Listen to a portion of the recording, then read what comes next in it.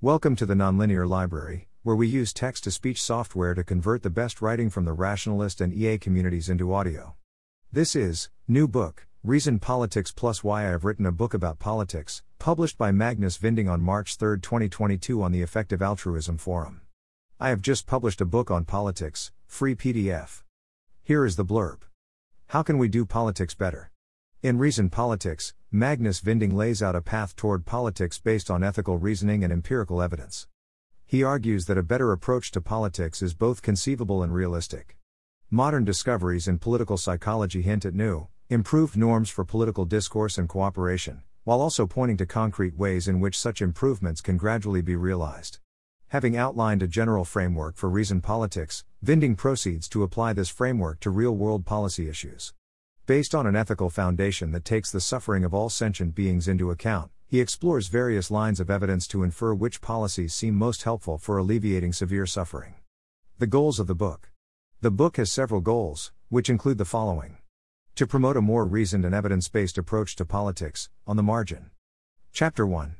To promote a more cooperative and win-win-oriented approach to politics, over a zero-sum one, and relatedly, to reduce political polarization of the hostile and counterproductive kind. Chapters 1, 4, and 8.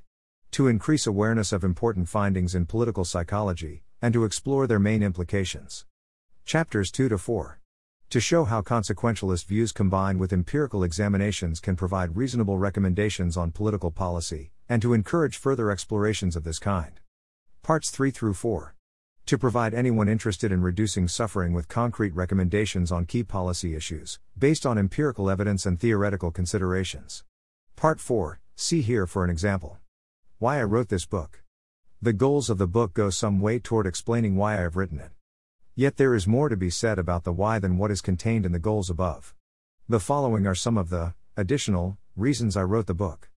A cooperative project. The goals listed above seem good relative to a broad set of values. In particular, most value systems, as well as common sense, would endorse the broadly beneficial aims of promoting a more reasoned and evidence-based approach to politics, promoting more of a cooperative, win-win-oriented approach, and increasing awareness of common obstacles to reasoned and positive-sum politics. The aim of reducing suffering is likewise an important component in a wide range of ethical views, and the policy analysis in the book is generally compatible both with pluralist ethical views as well as with classical utilitarianism, i.e., it is not committed to the view that the reduction of suffering is the only thing that matters. A better political environment seems good for reducing risks. Much of our research at CRS suggests that it should be a priority to move politics in a less polarized and less antagonistic direction, since these things likely represent a risk factor for very bad outcomes. Not only may high levels of polarization increase the risk of making bad political decisions in general, but it likely also increases the risk of ending up with malevolent rulers in power. See also section 14.6 in the book.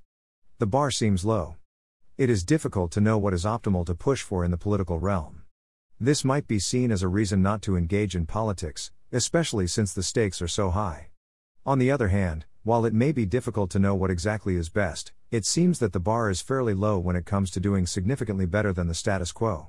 This is like the joke where two people encounter a hungry bear. The first person starts to put on shoes to prepare for a run. The other person asks, "What are you doing?" "You can't outrun a bear." To which the first person responds, "I don't have to. I only have to outrun you." Passivity in the absence of optimal might be akin to allowing ourselves to get eaten by a bear.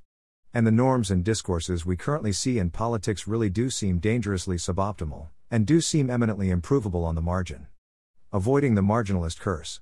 It is good to be pragmatic when trying to improve the world, and to think in terms of realistic improvements on the margin. But perhaps there is also a risk of thinking too much in terms of slight changes on the margin, at the expense of more ambitious visions.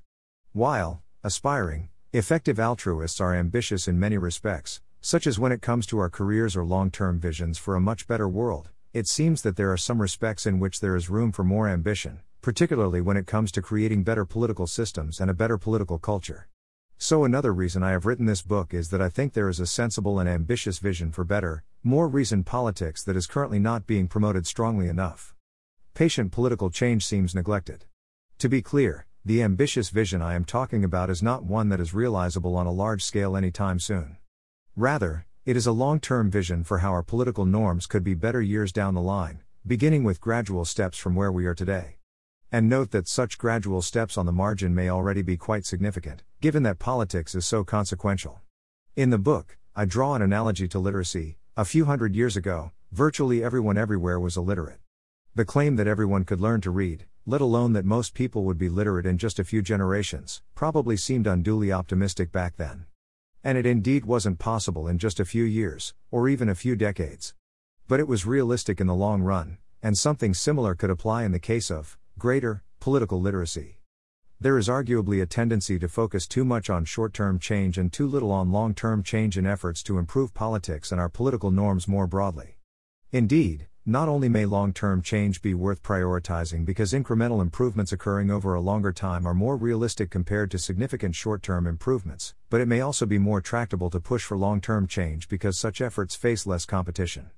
Jeff Bezos about business: if everything you do needs to work on a 3-year time horizon, then you're competing against a lot of people.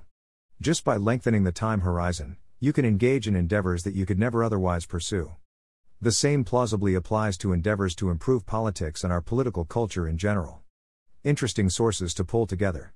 Another reason I wrote the book is that there are a lot of important sources and findings that do not yet seem to have been synthesized and integrated in a single place, which is not so strange given that many of them were published quite recently.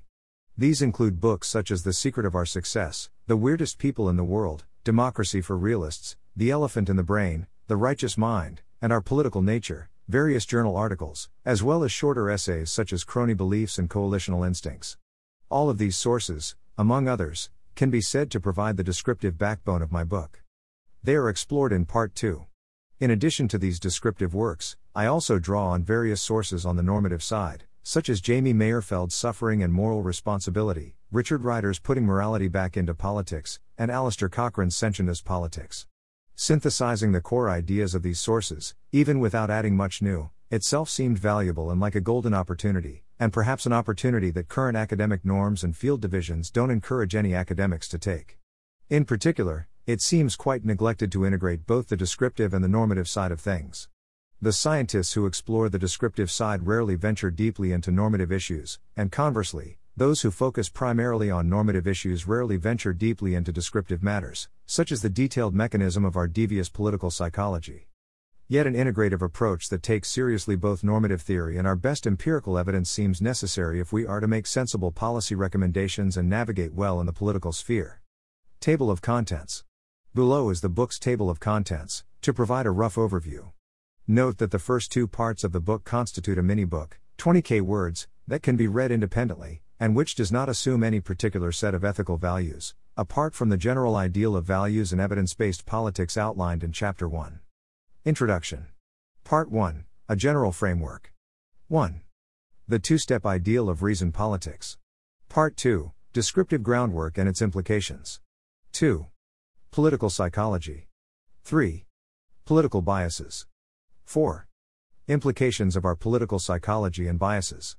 5. The importance of culture. 6. Implications of the importance of culture. Part 3, reducing suffering in politics. 7. Suffering reduction as a core value in politics. 8. Notes on consequentialist politics. 9. Identifying plausible proxies. Part 4, policy issues. 10. Non-human beings and politics. 11. Liberty. 12. Equality. 13. Justice. 14. Democracy. Part versus summary. 15. An early step in a larger project. 16. Party example, Alliance of Reason and Compassion. Appendices. Appendix A, Does voting make sense? Appendix B, Hidden challenges to the two-step ideal. Acknowledgements. Bibliography. Thanks for listening. To help us out with the Nonlinear Library or to learn more, please visit nonlinear.org.